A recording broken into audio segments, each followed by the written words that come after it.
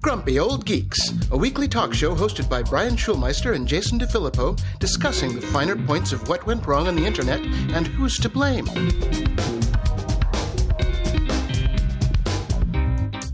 Welcome to Grumpy Old Geeks. I'm Jason DeFilippo. And I'm Brian Schulmeister. Brian, I was doing something this morning, and I did something. Well, usually people do. Well, sometimes when you're doing something, it never comes to the did part. But so I've set us up a new way that people can donate to the show. Oh, yeah? Yeah, Stripe has come out with a new easy way to make little payment pages. So, I mean, they've been easy before, but this made it super duper easy. I was about to say, it hasn't been terribly difficult for people to give us money so far. I mean, other than the motivational aspect of it. Yeah, but also we do get complaints. I don't like PayPal. I don't like Patreon. Oh, everybody's taking too much, blah, blah, blah, blah, blah. Well, now we've made it super easy. You can come straight to the source.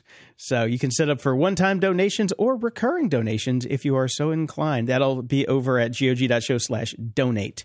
And it goes straight through the credit card processor. No secondary middlemen taking that pound of flesh from us like we talked about on the last episode, the rise of the middleman. Okay. Well, I've heard many good things about Stripe, so I'm looking forward to trying it firsthand. I've used them for years. They are, I mean, you remember the old days with setting up payment processors, Brian? Oh, yes. Oh, my God. Yeah. No, it's a brave new world.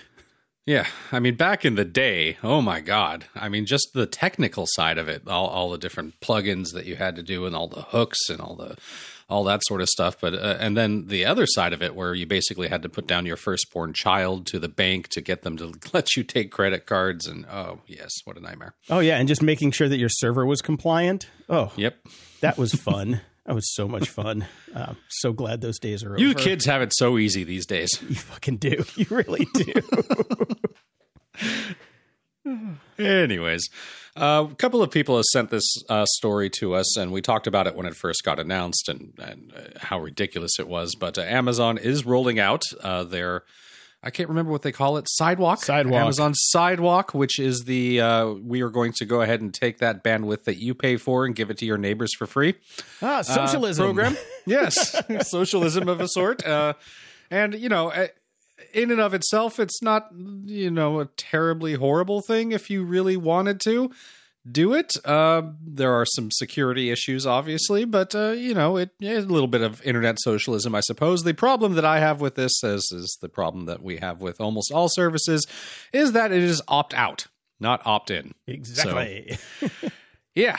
So that is coming in, I believe, 9 days. So now's your chance. This is your friendly reminder. Go into your settings. They've made it at least somewhat easy. I mean, as easy as anything can be with the Alexa app, which is a cluster F of epic proportions. But open up your Alexa app, go to More and Settings, and then Account Settings, and then select Amazon Sidewalk and turn that bastard off.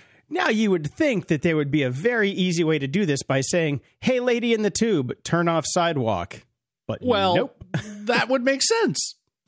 Yeah. I mean, it is a voice-controlled device. You'd think that you could get to some of the settings using your voice, but no. Nope. So when these came in, I went and looked at my Ring app because I don't need to have the Alexa app on my phone because I just have the Ring cameras. And there's nothing in there. And my hardware is really old, so I'm pretty sure I'm safe. But and I still haven't gotten rid of it completely yet. But I did set a much more aggressive Eero time policy when the cameras are on and actually connected to the internet. Basically, if I'm gone or asleep, then they turn on. Those are the two options. Right. Okay. Well, there's that. We just talked about an easy way for all of you to give us money. One of the ways that we weren't going to do it was using Apple's paid podcast subscription service, but we couldn't do that anyways because they've went, not ready yet.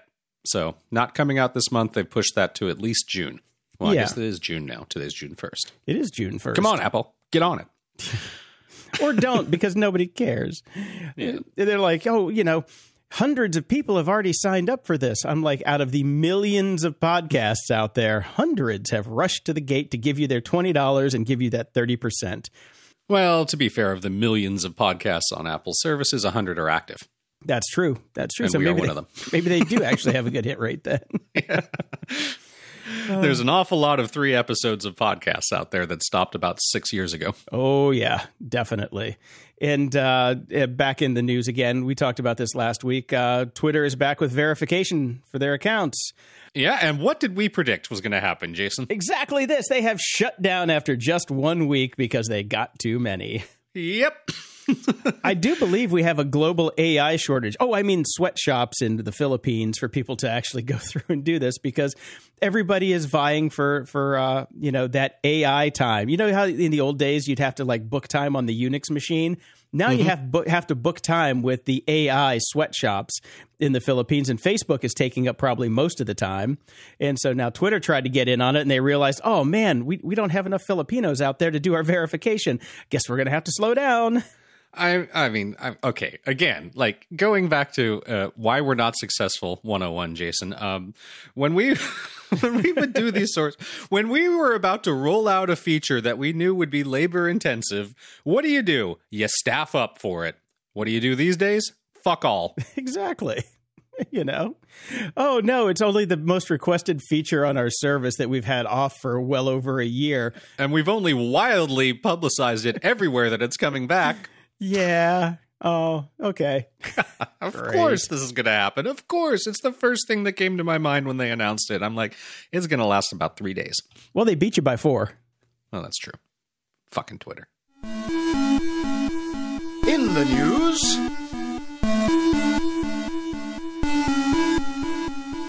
Well, we could do a whole NFT headline segment again, but why bother? I think we have reached peak NFT with this one. Ralph sent us this article. He says, "Hi, Grumps. This article describes what could be the ultimate NFT property encompassing this absurdity of the concept. Can't wait to get started on creating my next invisible masterpiece. I can use the cash." And this is the world's first invisible sculpture, sells for a whopping $18,000. And this is by an Italian artist, Salvatore Garau. Garau? Garau. Who cares? He didn't do anything and he sold it. Yeah. Now, so good on him. No, but you should know that this invisible work of art represents a void, a technically empty space that is actually occupied by the energy of the sculpture. Now, here we go. I want to point something out here. Here's one of his quotes. "The successful outcome of the auction testifies to an irrefutable fact. The void is nothing but a space full of energy.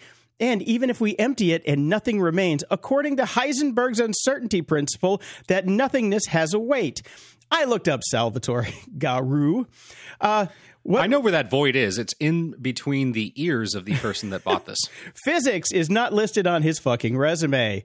And go look up Heisenberg's uncertainty principle and you will know that it has nothing to do with what you're saying. Look okay. So here's the thing. Now, I get it. You remember very well. I dated somebody for a very long time that was in the art world, and I had to go to many art shows with her. I know.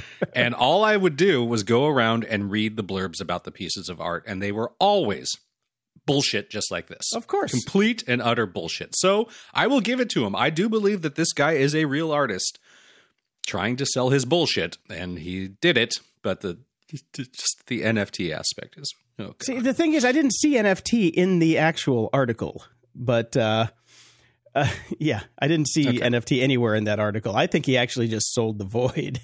Well, same thing, right? True. We'll get to that in a little bit. He did start off, Salvatore did start off his career as a drummer. That's right. In a band called Stormy Six. All falls into place. Exactly. I thought you might like that. And I just love, for something so intangible and ephemeral, it does actually have a physical smell of bullshit. So yes, it does. Go on, Salvatore. I saw this one over at the BBC. Buying a pink NFT cat was a crypto nightmare. And she goes through the entire process of trying to buy an NFT and how stupid it is and how much money you actually have to pay on top of it. But this is the best part of it. This guy, David Gerard, he wrote a book called The 50-Foot Blockchain, or Attack of the 50-Foot Blockchain, sorry.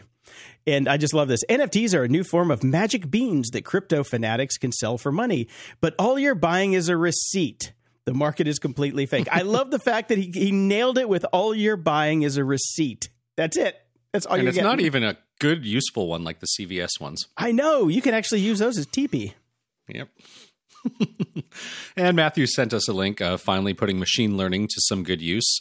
This is from MIT. And of course, it does talk about machine learning, but you had to have it. You got to know what's coming in the headline.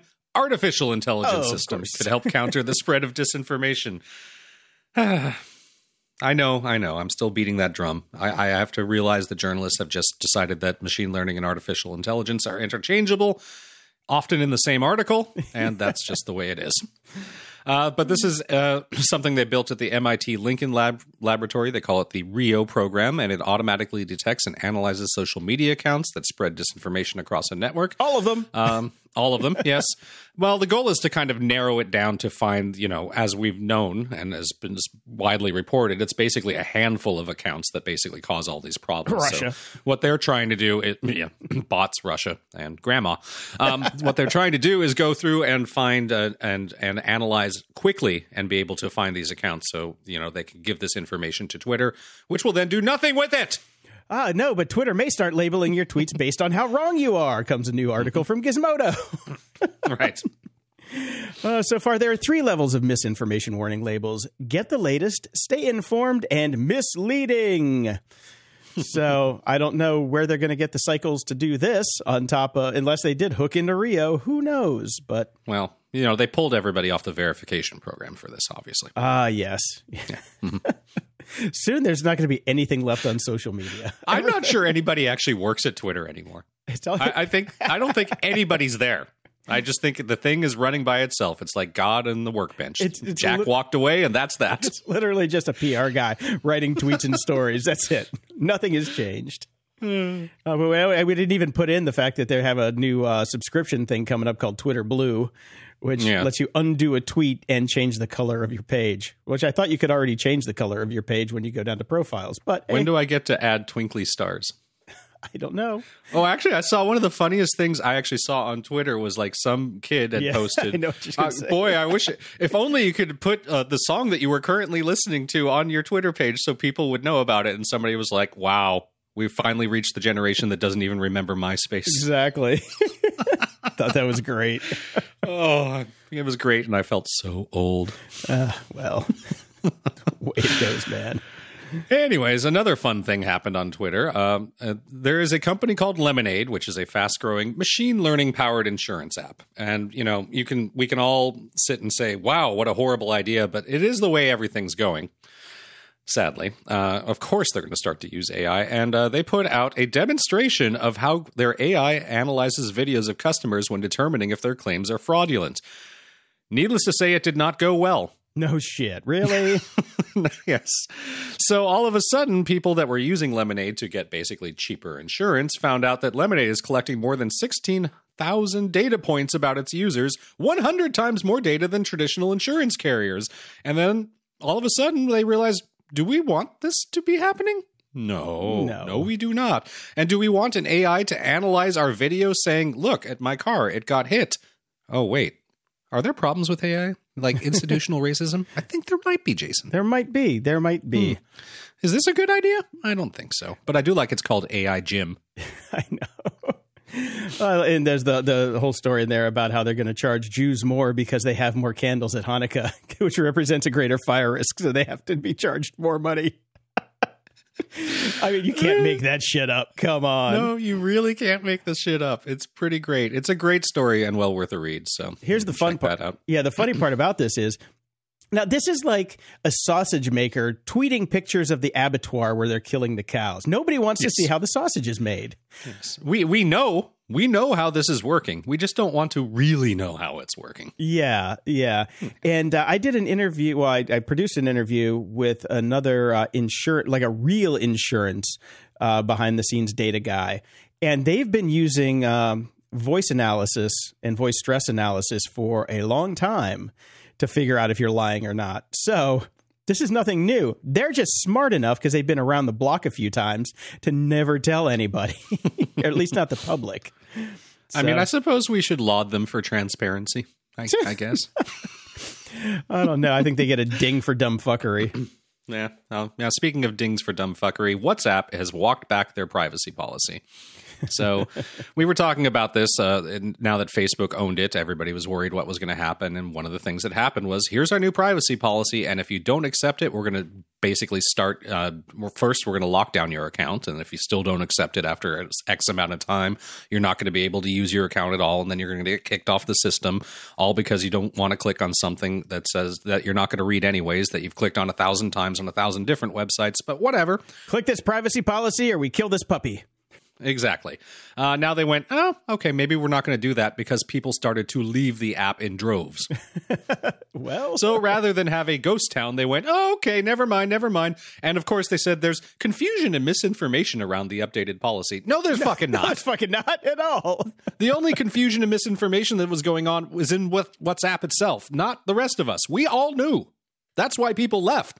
Yeah, you're trying to hold them hostage, and they're like, well, no, see ya. Later. Yeah.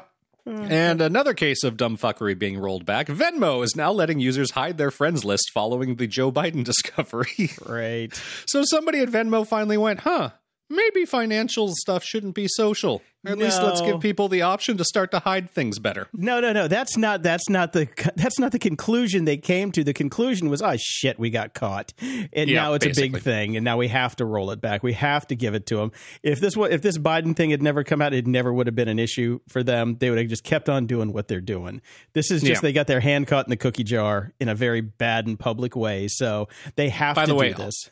All they added was a toggle buried in the privacy settings, buried under the settings, that basically just sets friends list visibility to 0. Right next to the sidewalk app. You can turn it off. Yes, and of course it's not going to switch on automatically. You have to go in and turn it on to let people see that sort of stuff. Of course. So. Yeah. So while everybody else has been zigging due to user outcry, Google, they decided to zag.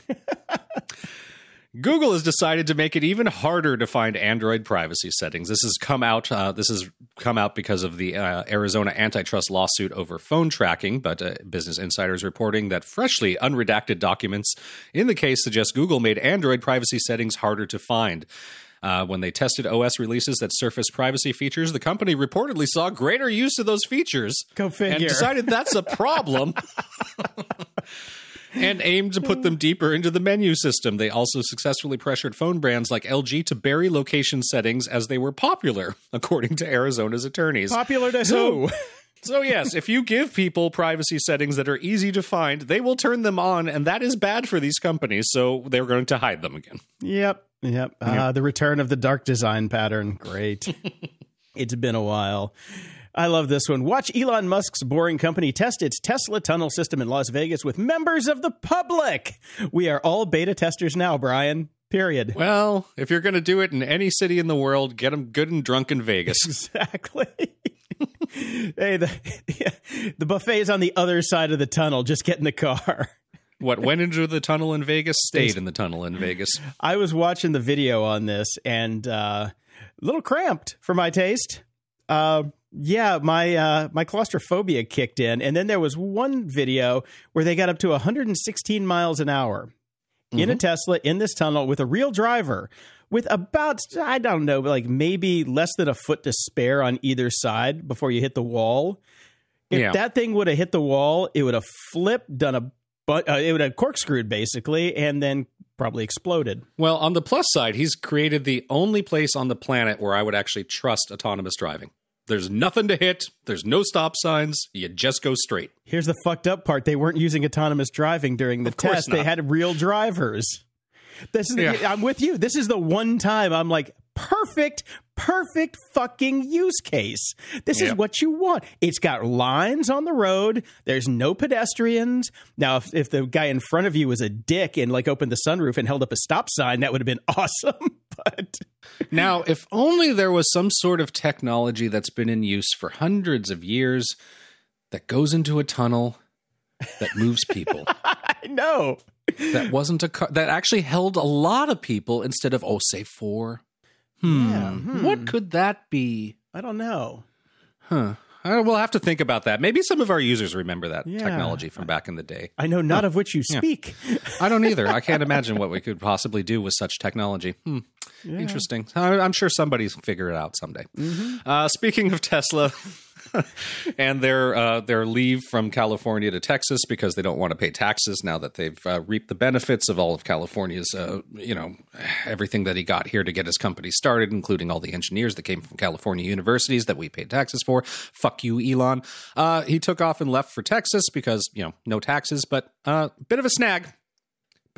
All right. Unfortunately, in Texas, there are some rules about how you can sell cars and where they come from. And apparently now he has to actually ship his cars out of Texas and then bring them back into Texas to be able to sell them to Texans. Oh, and of course he's saying, Elon is basically saying, we sure would appreciate you changing that law for us. Of course. I mean, my first reaction to this was, wait, there are rules in Texas? I thought it's the one. The one he didn't actually check.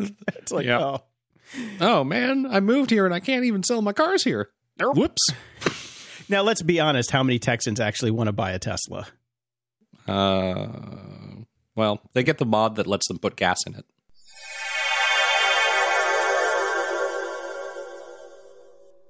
This episode is sponsored by Mood. 420 celebrations come in all shapes and sizes, just like the many ways to enjoy your THC. Mood offers just the right buzz with their federally legal flower, gummies, vapes, and more, helping you find the perfect high. Mood is offering our listeners a free THCA pre-roll and 20% off your first order. Just head over to HelloMood.com and use our exclusive code GOG. Mood's latest introduction, the THCA flower, is a game changer, offering the classic cannabis high with a twist. With 10 high-inducing strains, it's their most potent lineup yet. What's even better is that all Mood products are extracted from hemp, making them federally legal, and are regularly tested to ensure the highest quality. Sourced from small family farms, you're getting a product that's effective and pesticide-free. I tried several of their products, from the uplifting Energized to the mellow Chill, and I must say, each provided a unique, enjoyable high. My favorite? Definitely the Creative strain. It sparked an incredible flow of ideas and got me through my daily projects with ease. Whether you're new to THC or a seasoned aficionado, Mood has something for every vibe. Their in-house experts have tailored different strains to match specific moods, offering a range of products to suit any preference. From delectable gummies to classic flower and convenient pre-rolls, there's a multitude of ways to enjoy Mood's offerings. Celebrate 420 exactly how you want to with Mood. Get 20% off your first order plus a free THCA pre-roll at HelloMood.com with promo code GOG. That's HelloMood.com, code GOG. This episode is brought to you by Delete Me. Today, I want to share something personal and honestly a bit alarming. On this show, we often discuss the vast amount of personal info floating around out there. We're talking home addresses, contact details, and even information about your family. If you've ever felt that uneasy feeling about your privacy, you're definitely not alone. That's why I need to tell you about Delete Me. It's been a game changer for me in protecting my personal information. As someone who's been bombarded with spam calls and phishing attempts, discovering Delete Me was like finding a magic shield. Here's a really frustrating fact. The amount of personal data available online has tripled from 2019 to 2023. With rising political tensions, your political views could expose you to cybercrimes, identity theft, or even violence. Angry people, fueled by their beliefs, can access your data from data brokers that cover 98% of U.S. citizens, putting you at risk of harassment, identity theft, or worse. But there's good news. Delete Me works tirelessly to safeguard your data. They scour the internet, finding and removing your personal information from some of the largest data brokers in the world. And they don't just do it once, they continuously monitor to ensure your info stays private. I signed up and provided details on what I wanted removed, and the team at Delete Me took it from there. They keep me updated with regular reports, showing me where my information was popping up and confirming when it was deleted. Seeing their commitment to protecting my privacy has truly been a relief. Now, here's something special for all of you. Get 20% off your Delete Me plan today when you go to joindeleteme.com/GOG and use promo code GOG at checkout. The only way to get that 20% off is to go to joindeleteme.com/GOG and enter code GOG at checkout. That's joindeleteme.com/GOG with code GOG at checkout. This episode is brought to you by Delete Me. Today, I want to share something personal and honestly a bit alarming. Now, on this show, we talk a lot about how much of our personal info is out there. We're talking about home addresses, contact details, and even information about your family. And if you've ever felt that uneasy feeling about your privacy, you're not alone. That's why I want to tell you about Delete Me. It's a game changer for protecting your personal information. As someone who's been through the ringer with spam calls and phishing attempts, finding Delete Me felt like a breath of fresh air. Could your potential views expose you to cybercrimes, identity theft, or even violence in this election year? The amount of personal data available online has tripled from 2019 to 2023. Angry individuals, motivated by their political beliefs, can now easily access personal details from data brokers for 98% of U.S. citizens, putting you at risk of harassment and identity theft. Fortunately, you can safeguard your data with Delete Me. Delete Me scours the internet, finding and removing you and your family's personal data from hundreds of data broker websites. And they don't just do it once, they monitor your information to ensure that it stays private. I signed up and provided the specifics on what I wanted to go, and the team at Delete Me took it from there. They keep me in the loop with regular updates, showing exactly where my info was popping up and confirming when it was removed. Seeing how dedicated they are to protecting my privacy is a relief. Take control of your data and keep your private life private by signing up for Delete Me, now available at a special discount for our listeners. Get 20% off your Delete Me plan today when you go to joindeleteme.com/GOG and use promo code GOG at checkout. The only way to get 20% off is to go to joindeleteme.com/GOG and enter code GOG at checkout. One more time, that's joindeleteme.com/GOG with code GOG at checkout. Today's episode is sponsored by Private Internet Access, America's #1 virtual private network, also known as a VPN. Even if you use incognito mode, your internet service provider is storing your browsing data and many times even selling it. But Private Internet Access, or PIA, can help. PIA encrypts and reroutes your internet traffic through one of its own servers, hiding your data from your internet service provider or network admin. And with servers in over 75 countries, you can get unrestricted access to geo-block content around the world. PIA comes with an easy-to-use app and browser extensions for all devices, a rock-solid privacy policy, open-source security, advanced customization settings, and it was just ranked the fastest VPN in the world by PC Mag. If you sign up with PIA right now, you can take advantage of a special deal only for GOG listeners. By using our link, gog.show/VPN, you can get complete digital privacy for less than $2 a month and 4 extra months for free, which means only $1.98 a month and up to 83% off. That's so much more inexpensive than virtually every other VPN on the market. And if you get it right now, you can take PIA's 30-day risk-free challenge. You can try it out for 30 days and see if you like it. If not, just return it for a full refund. So go to gog.show/VPN and try out the best VPN on the planet completely risk-free. That's gog.show/VPN.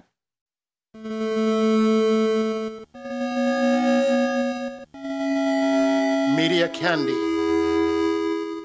Brian, when I went to San Diego, I watched a new movie on Netflix called Army of the Dead. Zombies, Okay. Zombies. Haven't there been movies called Army of the Dead before? I feel like when I saw you post this in there, I was like, oh, you went back and rewatched some old series. You got Army of Darkness, and you've got Dawn of the Dead, Day of the Dead.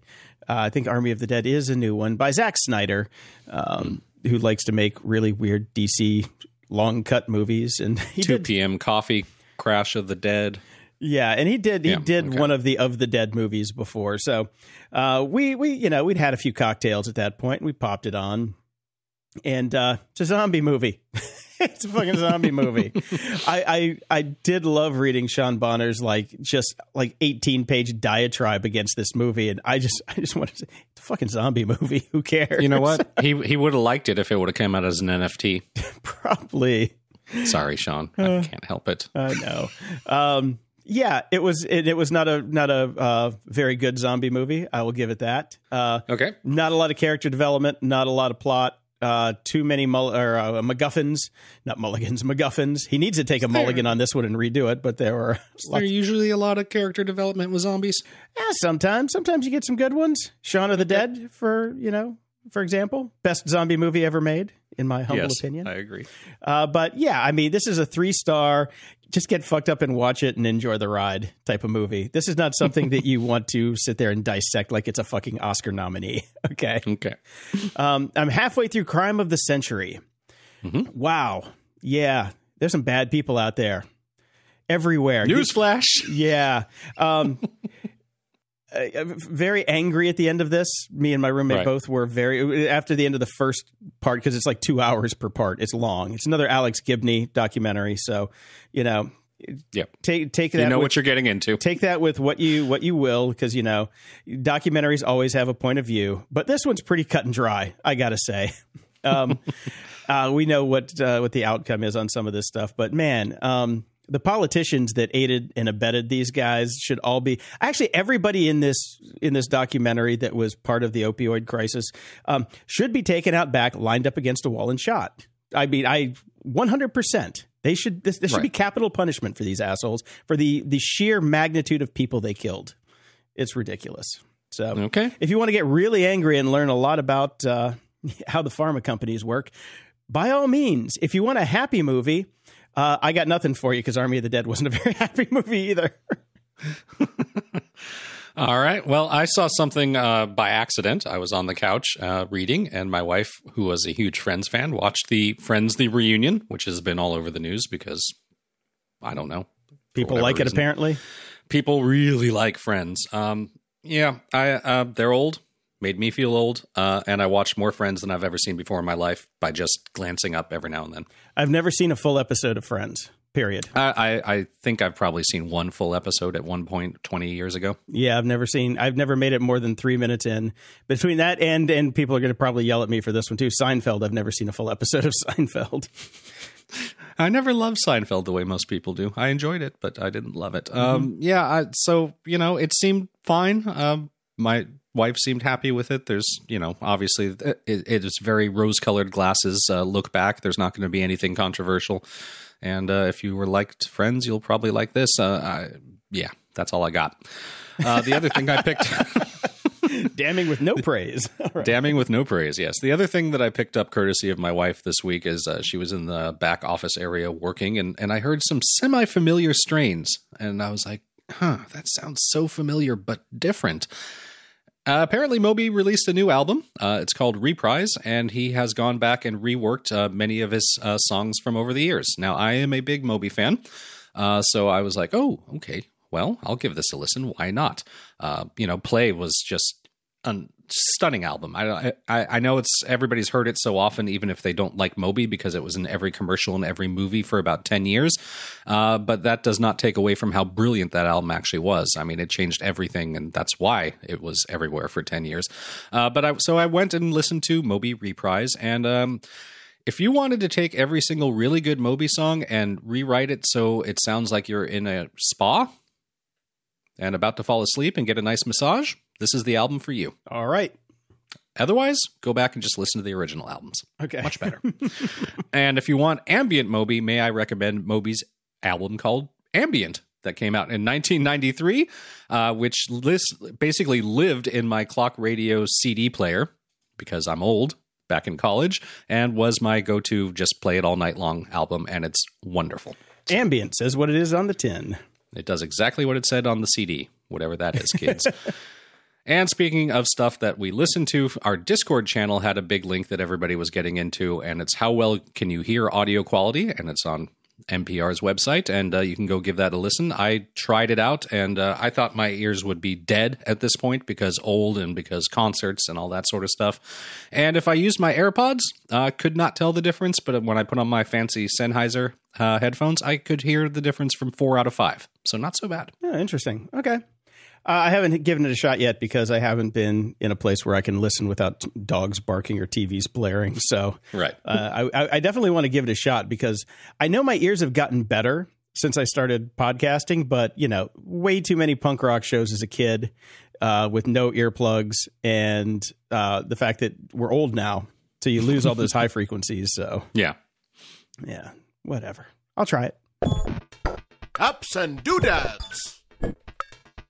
Well, I'm trying to get everything settled here before I actually do my final move to Toronto. And one of the things that I'm doing is basically taking care of my mom and setting up all her technology. So hopefully it'll stay together with duct tape and all that until I can visit for Christmases and all other types of things. And one of the things I needed to do was get her a new tablet because she had a very old Android tablet that she would use to read and whatever around the house. So I did some research and I looked at like the big Samsung ones that are out, and they're as expensive, if not more expensive, than iPads at this point. But one that isn't is the all-new Amazon Fire HD 10-inch tablet, 10.1-inch, 1080p, full HD, 32GB, latest model 2021 release, black without lock screen ads, because why would I force my mom to watch more ads? $184.66, including tax. It's a solid piece. It does everything that my mom would need it to do. It's great. And it's like, you know, a quarter of the price of an iPad Air.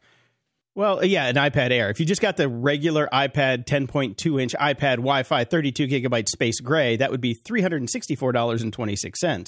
Okay, so it's half the price of that. Yeah, a little less than half. I know this because I've had my 9.7-inch iPad Pro around forever. And I remembered long ago that I'd offered it to a friend of the show, Fogarty, and I took it down to San Diego and I gave it to him with all the cases, which cost 10 times as much as the iPad itself did, and the old Apple One pencil.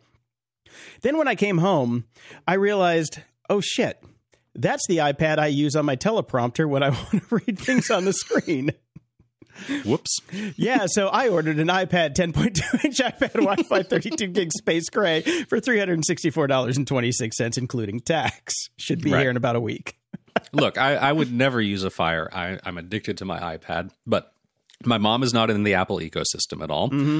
And it does everything that she wants to do easily because she reads on Kindle. She listens to audiobooks. She'll be able to watch shows from Amazon Prime. It is perfect for her. And if you're not in the Apple ecosystem, it is a solid, good tablet, and it's cheap. It's funny. I had a bunch of the Fire tablets. I had like a 7 and an 8, and I ended up giving them all away to people when they came over. Like I gave one to my friend Jason Sanderson. He was flying back to Europe. And he's like, I got nothing to do for the whole flight. I'm like, here, have a tablet. Take this. Have a tablet. The sad thing is I don't think he could get it all connected and download anything before it went. So he had a tablet that I think he could probably play solitaire on for 10 hours or 12 hours. But I mean, they feel cheap most of the time. I mean, it's like the plasticky thing. It doesn't have the heft of an iPad, but they work. They actually do work. So for, $184 for a 10-inch tablet, not bad. Yeah. Not bad at all, man. I recommend it. Also, something else is out and being reviewed now, the Apple TV 4K review 2021. This annoys me because I have an app. I just bought an Apple TV 4K 2020, and it does not have the new remote. Why did you buy a new Apple TV? Well, I didn't just buy it. I bought it a couple months ago for Toronto. Because we needed something over there, and Okay, pro tip, man: get a Roku and then just launch the Apple TV app. That's the best way to do it. I should have done that, but I didn't. Anyways, the review is basically like, this is great, and they finally fixed the remote. And apparently, I can just go get the new remote for $60 now. Thanks, Apple. Yeah, or you could just use the Apple Remote app on your phone for free. Yes, which is what I do because I still have an Apple. I have an Apple TV. It's the one right before they came out with the 4K with the remote from hell. Yeah. But now that I've got the Apple TV app like on my Roku, it's literally collecting dust. It does nothing that the app doesn't do. So thank God for that. I got the Zoom PodTrack P8 podcast recorder. Okay. Woo! Woo! You don't have enough things to record podcasts at the moment? Well, I'm doing that show on Adorama. And Right. in doing that, there's a bunch of stuff that I want to test. They're sending me a bunch of stuff, but this one I wanted to have for me because I want to test this, and I'm going to test it on this week's show. So if you go to twitch.tv/AdoramaXP on Wednesday at 5 p.m. Pacific, 8 p.m. Eastern, I'm going to do kind of a side-by-side of the PodTrack P8 and the Rodecaster Pro. Because there are definitely some differences there, but the PodTrack P8 is $499 and the Rodecaster Pro is $599, which is, I mean, it's a small difference, but you get 6 inputs on the PodTrack P8. But here's the one thing that I totally forgot, which is why I didn't buy it in the first place. It only records at 44/116-bit.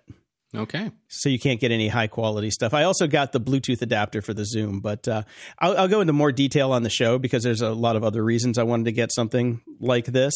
But yeah, it's so far I got it last night. Here's the thing, man. Holiday going in the morning on Amazon. Would you like it today? Sure. How much extra? Nothing. Free. Okay. I'll take it. And that is why Amazon is taking over the world. Yes, that's why Amazon is in the middle of so many antitrust lawsuits right now, too. But hey, what are you going to do? Have you ever heard of an app called Drafts? No. I've heard about it for years from the Markdown community because they love it. They love it. And I'm like, okay, I had it forever. And then I'm like, okay, just over the weekend, I'm like, let me give this a shot again. I opened it up, looked at some tutorials, and ended up buying the Pro Edition. For like $25 a year because it syncs with all your devices then and all that stuff. It does one thing. It actually does a ton of things, but it does one thing really, really well. What's that? I press the button and it gives me a new text document with focus like set to start typing. That's it. One button, one every click. editor do that? No. On the iPhone, you got to like start a new note. Like if you use the Notes app, you got to do all this stuff. This, you press the button, boom, start typing, or press the microphone and dictate into it. Right. Then it saves it, puts it out everywhere, and you can hit it up later. That alone, because I'm always coming up with ideas. I'm like, I don't want to get the notes and do all that. This one, I literally just press one button, go, done. And then you can do all sorts of stuff with it. It's all scriptable and stuff like that. So it's really cool for just capturing, it's a starting point for text documents. Cool. So I really am digging it so far. I don't think you would really have that much of a use for it. No, I don't think so. I'm perfectly happy with Notes. Yeah. I just, when I'm out on the road and walking or doing something and something comes to me and I just want to get it then because I'm old and have had too much booze over my life and I know that it's going to be gone if I don't get it in 30 seconds or less. It's perfect for that. And I tried a new, one of them new food delivery there services. And this has an app, so I figured it'd be fine here in Apps and Doodads. Called Cook Unity, a chef collective. All right. Socialists. Looks healthy. I ordered 6 meals to try it out. Got a $25 discount or something for the first round. And we had our first meals yesterday. I had some fettuccine with shiitake mushrooms and nice sauce asparagus.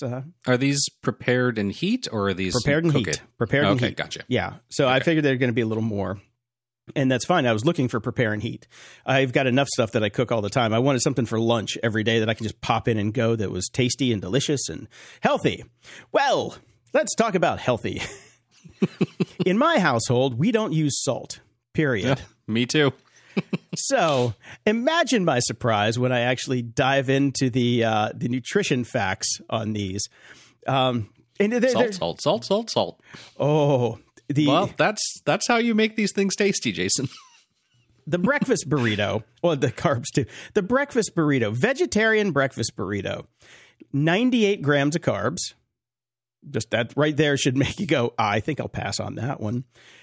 Take a shot at how much sodium is in the vegetarian breakfast burrito. Half. Well, give me a milligram count. I don't know, man. 4,000. Holy crap. over 4,000 milligrams of salt. Everything else is about 1,800 to 1,200. I bring up those numbers because there's a funny thing you can do when you're setting up your account. You can have different warnings on different types of meals, and it will warn you when something is out of bounds, if it has nuts or if it has milk or things like that. And there's a sodium warning if anything has over 120 milligrams of salt. There are no recipes that you can buy from Cook Unity that have less than 120 milligrams of salt. That's a shit ton of salt. That is like my household is the same as yours. We never add salt to things. We usually use way less salt than recipes call for. It's just we don't do it. The other thing health wise is I'm just scanning through these. These are not low calorie. These are pretty high calorie meals. Yeah, they're not low calorie. They're certainly not low carb. Everything's close to 100 grams of carbs, and we're just like, holy shit. So, that was a failed experiment. So if you want to, the food was good. The one that Shay had was really good. It was some Japanese noodle type of thing. She did have to actually pour out half of the sauce and dilute it so it was edible because it was so salty. When you don't eat salt, you know what it's like. When you don't eat salt, just a little bit is just like, whoa, Jiminy. It hits you like a ton of bricks. Yeah. And mine did not taste salty at all, but I checked and it had 800 milligrams of salt. I'm like, no, thank you. Okay. Well, I'll be passing on Cook Unity then. Yeah. So you will not be, if for some strange reason you hear an ad in one of our auto-generated ads, let me know so I can make sure that we get rid of them. Because, cannot recommend them with a good conscience. And finally, I just saw this, and it couldn't go any other way.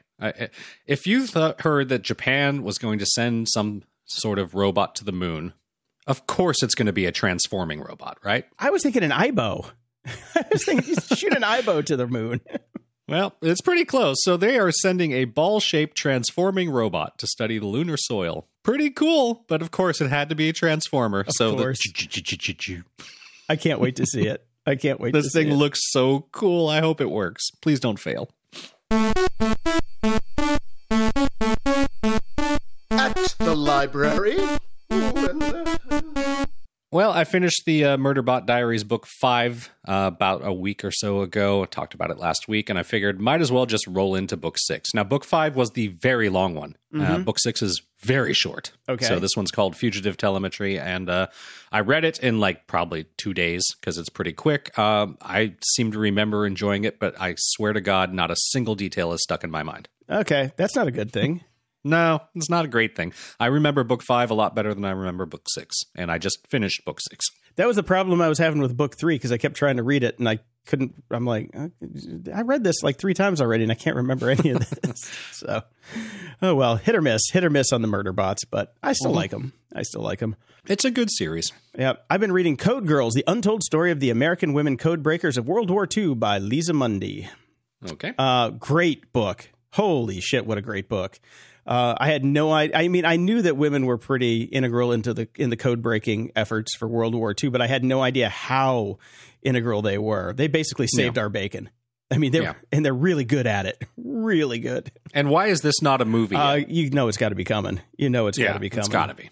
And I will very much enjoy watching it. Yeah, it's a long book, but man, it's really good. It is really, if you're into that kind of thing, which I certainly am. It's I can't recommend it enough. Cool. Moron of the week. Elon is back as Moron of the week. I know we had him on hiatus for a while. He's no Kanye, but he's getting to Kanye status. Well, I was going to put the whole Texas story in Moron of the week, but I figured, yeah, I didn't see that you had put this in. We could have had a doubleheader. We could have had a doubleheader. Neuralink brain chip will end language in 5 to 10 years, Elon Musk says, and will help self-driving cars. How long, Elon? Let's all agree that Elon sucks at predictions. Okay. Somebody has got it. Once he's toked up, get the microphones away from this dude. Yeah, he was hanging out with Rogan again. Of course, Nothing good hangs out. It comes from that, But he's saying, we're on track. I'm like, you have a monkey playing Pong. That's what you've got. And you think that we are going to transcend human language in 5 to 10 years. By the way, if this chip actually does end language, it won't be in the way you think, Elon. It'll be more like, just sitting in fucking drooling in chairs. Exactly. Yeah. It isn't going to be because we've transcended language and are using our brains to solve the world's problems without language. It's because all we're doing is feeding ourselves little chips that taste good and have too much salt. No, the first actual use case is, can we order Amazon? Can we navigate Amazon.com with our mind? Because then we never have to leave the house. We just think it and it shows up. It's like magic. I have telepathy. Ooh. And I love it. Somebody on Twitter called him Johnny Moronic. That's good. Gold star. Give that guy a verification check mark. I know. Oh, wait. That department's gone. It's closed.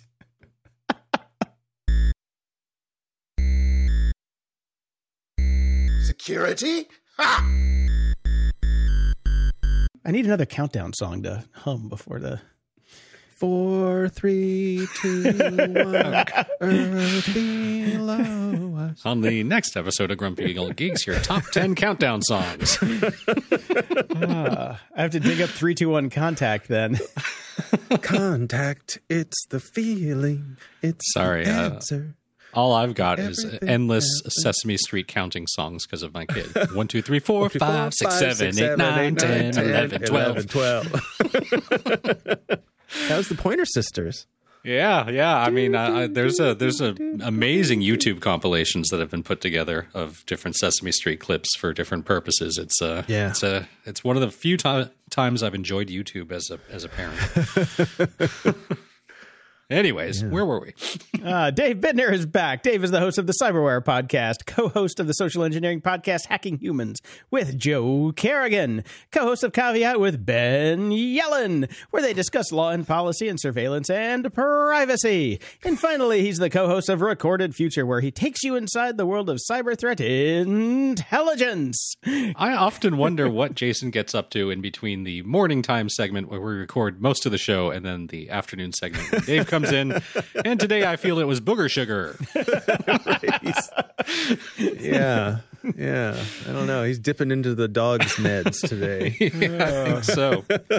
I tell you, man, I've been watching that Oxy documentary. It just kind of got me inspired. What can I say? Yeah. For people who are wondering what we were chatting about at the beginning, we have a countdown on our recording software, and it has a mind of its own, and it starts...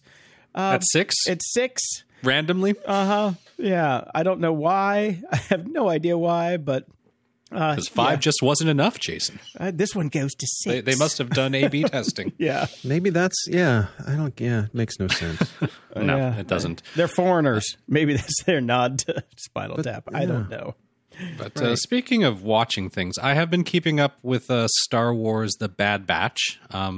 It's fine. It definitely feels... I'll finish out the season. I don't know if I'm going to go much further than that, to be honest. It's the kid is cute and all of that, and callbacks. Mm-hmm. You get the Rancor and blah blah blah blah blah. Is it better than Lower Decks? Anything's better than Lower Decks. That's what I wanted to know. Let's be honest. It's better. But what I stumbled across and started to watch that is, I believe you mentioned that you have been watching it with your kid, Dave. Star Wars Rebels is actually legit good. Yeah. I haven't watched Rebels in a while. We took a little side trip to watch the last season of Clone Wars before jumping back to Bad Batch. So thanks for the Rancor spoiler there, Brian. Appreciate it. No problem. I expect you to be up on these things, Dave. I know. No. I don't begrudge you at all. That is a safe assumption to make, actually, most of the time. Listen, it's not there isn't much plot for anything to be particularly pivotal to with the Bad Batch, so I don't think I've really spoiled too much for you. No, and one of the, I was talking with young Jack about this, and we agreed that one of the weaknesses in Bad Batch and also Clone Wars is that they're written kind of like illustrated radio, like I'm going to walk over here and open this door, and like they're priming it to be a podcast. That's what it's going to be. Yeah, I agree. And Rebels does not feel that way so much. And Rebels also has I would not show this to my kid yet. He is far too young. While it is still cartoony and there are some elements that are definitely in there for kids, that Inquisitor is effing dark. just straight up. Yeah. And Darth Well, Vader is not nice. No. And we were talking about the body count in Clone Wars as well. Yeah. You know, just like people get a lightsaber through the middle from behind over and over again and are beheaded or... Although another thing we were talking about is how sometimes there's no pressure or tension because of where these things fit within the narrative. movies. Yeah. You know, like, well, he's going to live because he's got to show up for the next movie. Yeah. You know, so... I mean, I guess that's the plus with Rebels is that none of those characters ever. Well, I guess you can see the ship in one of the newest movies, and people freak out about that. But you know, you don't know. I think that was the great part about Rebel One. It's just like who Rogue One, huh? I believe. Rogue One. Rogue One. Yeah, you got me on. Me on the Rebel rant. Rogue One. I like that because I'm like, who the hell are these people? Are they going to make it? Are they going to be side characters in the future? Oh, maybe not. Spoiler alert. Maybe not. In case you haven't seen it yet, they don't. Yeah. Well, and evidently Chopper, the droid, is in Rogue One also. There's a shot of him somewhere at the rebel base. Excellent. Yeah, but I burned through the whole first season of Rebels and actually legit enjoyed it much more than almost any other Star Wars property except for The Mandalorian that has come out recently. So. Yeah, it is good. Yeah. I agree, and I'll go revisit that one after, because we're most of the way through like I said, the final season of Clone Wars. And then we're going to pick up with Bad Batch again, and maybe we'll go back and go through Rebel. Although by that time, when's we should have a lot more new stuff. Yeah. I don't know. Not until next year, I think, for Mando. We're going to get the Book of Boba Fett, I think, Christmas. Right, that's what I'm thinking of. Yes. So, you know, that's something to look forward to, hopefully. Yeah, it's intriguing anyway. So, we'll see. Question, Clone Wars, worth going back and watching the whole thing or no? Not really. Okay, perfect. Saved me some time. Yeah. Saved you a binge. Worth going to watch the last season of, because I tried to start it. I probably got one season in and just kind of gave up. I heard it got better when it got re-picked up. Mm-hmm. Okay. It's not bad. It's just... It's a fun show to watch. No. Let me put it to you this way. If I were watching it on my own, I would not make it through. But because I'm watching it with my son, we're enjoying it together, and it gives us things to talk about, and that makes it worthwhile. So I don't think Bam Bam is going to really add to the conversation about the universe. Well, you know, maybe you should watch watch Cruella with Bam Bam. Yeah, you got a little bonding movie there. Yeah. Well, Dino's the barker, so he may be the one to really jump in. But Bam Bam does watch the TV. Whenever we're sitting in the bed, Dino will sleep, but Bam Bam staring at the TV intently and barking at different passages. Her favorite is Shark Tank. When the Shark Tank theme comes on, she will get her spot and stare at the TV the entire time we watch Shark Tank. She loves the music, and then she will just intently stare at the TV while we're watching. She's like, oh, that's a bad deal. Don't. No, Mr. Wonderful's not. No. Don't go for a royalty deal. Royalty deals are stupid. Don't do it. I can just see it in her eyes. She knows. We had a dog. Pup Treats all in on this one. Yeah. The first dog we had after we got married, you know, sort of our practice dog. We're going to get a dog and see how that goes, and then we'll consider having children. So if the dog survives, we can have a kid. Exactly. That was how we did it. And so we had this great dog. Her name was Emmy, and she was a soft-coated Wheaten Terrier, which is a little Irish herding dog. They're sweet dogs, very smart. And she loved to watch the Westminster Dog Show. She'd get up in front of the TV. She'd put her paws up on the little stand that the TV was on, and she'd just sit there and watch all the dogs go by.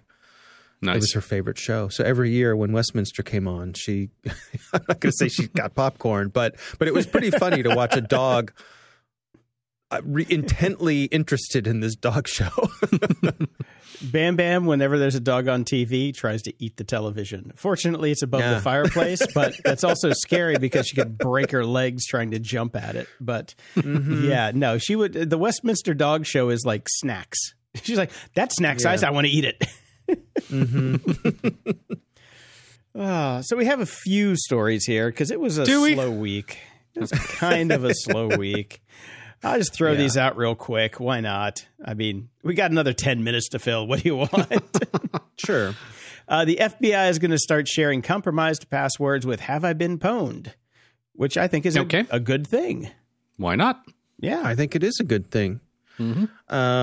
From my point of view, this also speaks to what we've been seeing, which is a real concerted effort from both the FBI and from NSA to do a lot more public outreach. They've been really deliberate about this, and they're coming to us and asking to do appearances and interviews, and that's the kind of thing that you never used to get from, especially from NSA. They never, they never. Yeah, I particularly. I I particularly enjoyed the outreach I got from the NSA this week when they emailed me and said, you really shouldn't have anything with that many carbs. As I was sitting down with my loaf of bread. Yeah. Thanks, guys. Yeah. But they're being much more collaborative with both media organizations and folks in private industry. And I think this really points to that. I think it also points to the to Have I Been Pwned being the pinnacle of this sort of thing online, that they recognize this is the alpha database for this sort of thing. So why not be part of the thing that is the best? And it is that. Excellent. I for one, endorse this. Yeah, no, good for Troy Hunt. He's really built something there, which is fantastic. So yeah, he is, and he's such a nice guy too. He's like, Troy's got it all. He's like, that sounds like one the of those speech. guys you look at. Wow. No, I mean, it sounds like you see him, you're like, he's got totally. I mean, he's a handsome guy. He's got a great looking wife. He lives in a beautiful house in Australia. I wish I was him. Yeah, he's just. That Troy Hunt is just dreamy, let me tell you. Because it started, your thing started out, and I'm like, he was a nice boy, and then he shot the president. Is how it kind of started in my head. I'm just like, oh no, I didn't know there was such a crush going on there. No. And the times that I've spoken to him, I've interviewed him a couple times, and he's just delightful. You were all aflutter. I was a little nervous, I got to talk to Troy Hunt. He's not, not only is he well-spoken and he's got that charming Australian accent, but he's easy on the eyes too. So I got to tell you, the whole time you've been talking about this guy, because I'm aware of the name, but I've never actually seen a photo of him. All I can see in my mind's eye is The Simpsons' Troy McClure. No, he's not that, but he's a remarkably handsome man, and I can't remember if he has kids or not. But he if has he does, two kids and a very I bet they're perfect. Yeah. They are perfect kids. Yeah, he's got two perfect kids, perfect They wife. do their homework. They eat their broccoli. It is it's just bliss. I tell you, bliss. Yeah, no, I hate him already. Oh, to be a fly in the Hunt household. No, Troy's a good guy. So anyway, good for him. Good for him. Good for Troy. Troy, you be you. Love you, man. Okay, well, this other one was just for shits and giggles. U.S. soldiers accidentally leaked nuclear secrets via study apps. So apparently there are sites where you can go make your own quiz cards, and they stay online, and they were found by Bellingcat. And, what is the code to launch this nuke? 1, 2, 3, 4, 5, 6. They could have listened to our show, and we knew that. But this is basically them saying that they're learning all the jargon that goes along with their job protecting the nuclear weapons across Europe. Oops. Oopsie.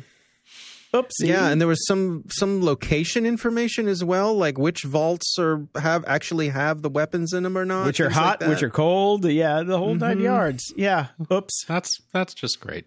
Yeah. Quizlet, Check, Prep, and Cram are the ones that they used. They didn't use fucked? Okay. Yeah. Dope. Yeah. Yeah. The other thing I put in here, just to sort of revisit this thing that we cannot get enough of, which is this whole thing with online privacy and how they're aggregating and combining our information. It's an interesting Twitter thread from a gentleman named Robert Reeve, who evidently works in the ad tech business. I would like to point out that the first thing on his Twitter bio is that he is a dungeon master. Yes. Stress cleaner. Okay. Yes. I think it's the Dungeons and Dragons kind of dungeon master, which is I'd assume. But yeah. I read it as Robert Grieve, like he's grieving for the future. Okay. Again, Robert, you be you.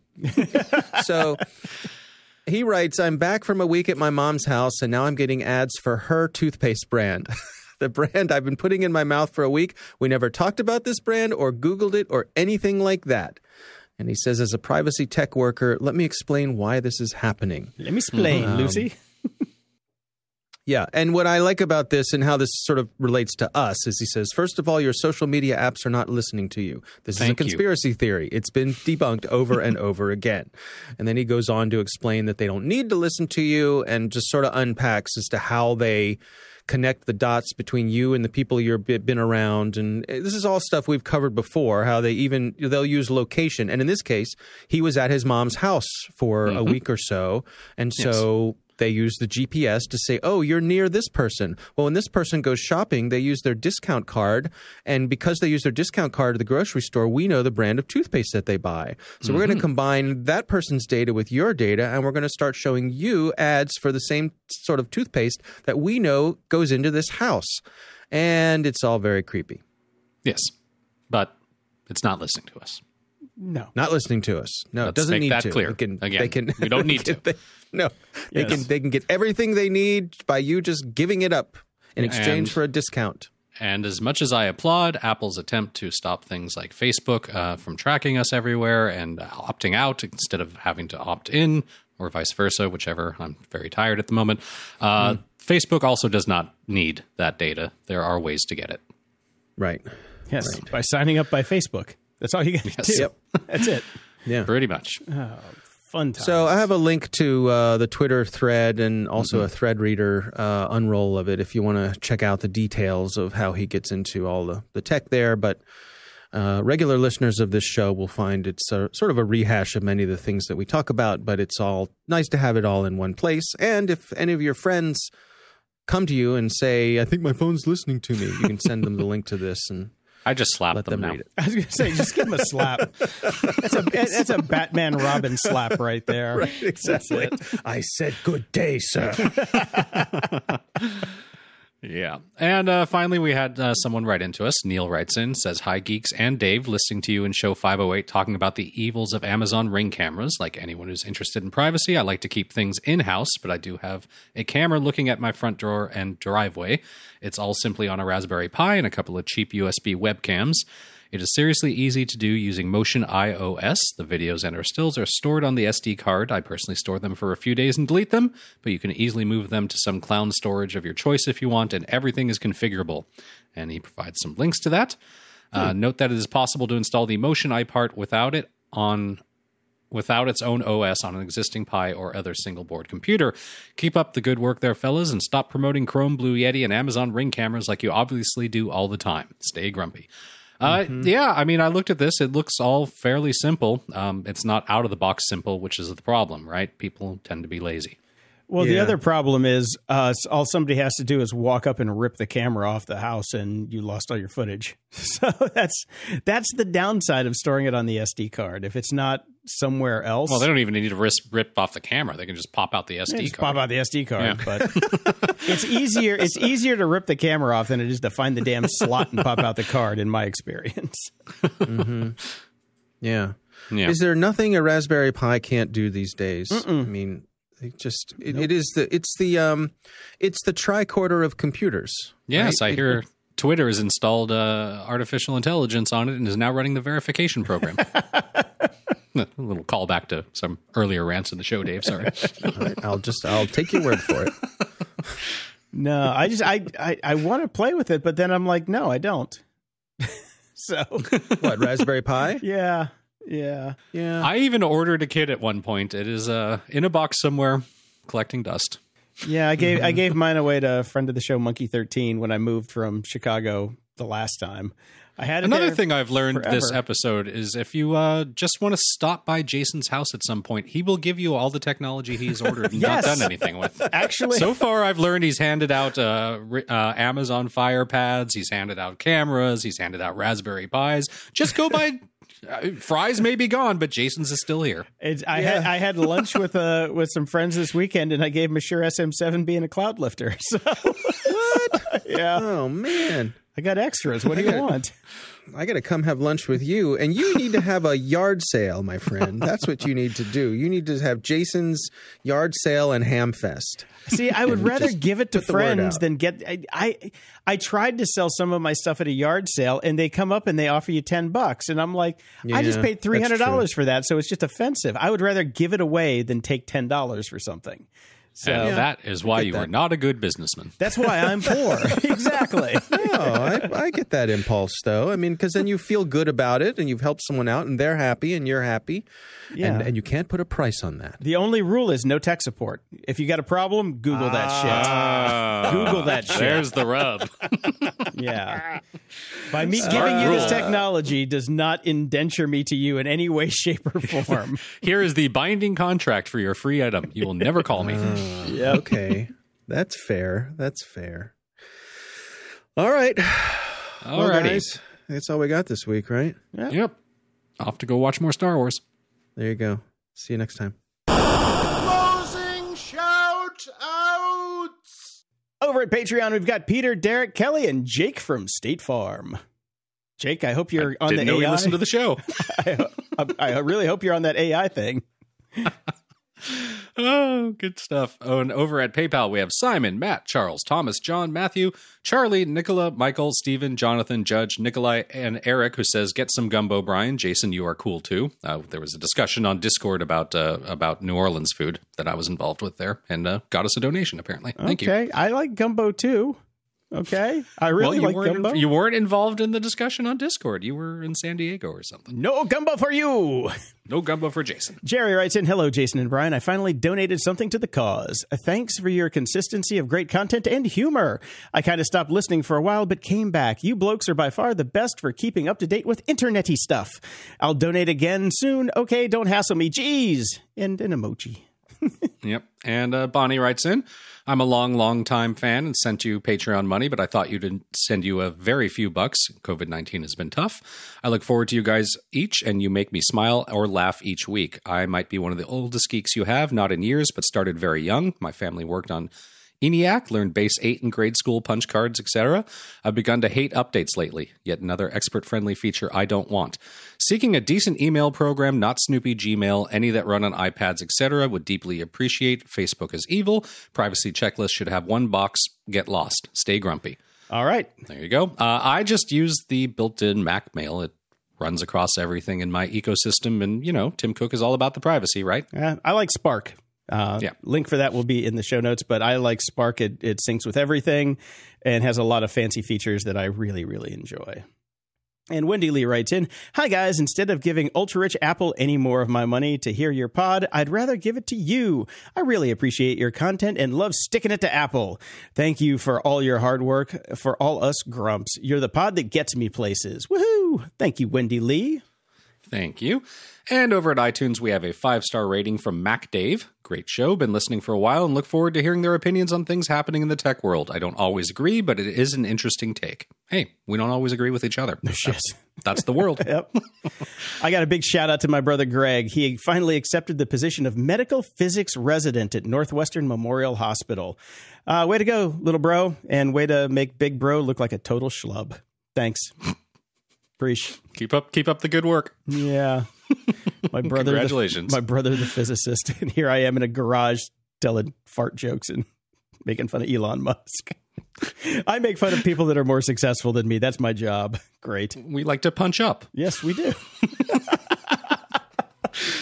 Until next time, I'm Brian Schulmeister. I'm Jason DeFilippo. Thanks for listening to Grumpy Old Geeks. If you enjoyed the show, please consider visiting GOG.show/donate to help us keep the lights on, and we'll love you forever. You can also help us out by sharing the show with your friends and enemies. It's easy and absolutely free.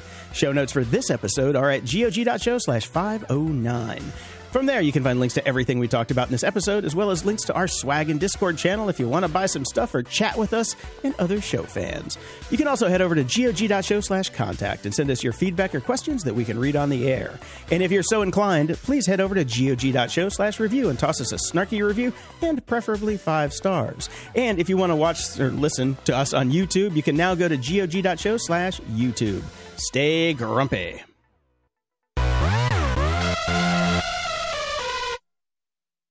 Support for this podcast and the following message come from Corient. Corient provides wealth management services centered around you. They focus on exceeding your expectations and simplifying your life. Corient has been helping high achievers just like you enjoy their lives more fully, preserve their wealth, and provide for the people, causes, and communities they care about. As one of the largest integrated fee-only registered investment advisors in the U.S., Corient has deeply experienced teams in 23 strategic locations. Corient has extensive knowledge spanning the full spectrum of planning, investing, lending, and money management disciplines. Leverage Corient's exclusive network of experts to craft custom solutions designed to help you reach your financial goals, no matter how complex they may be. Real wealth requires real solutions. For more information, connect with a wealth advisor today at Corient.com. That's Corient.com. Corient.com.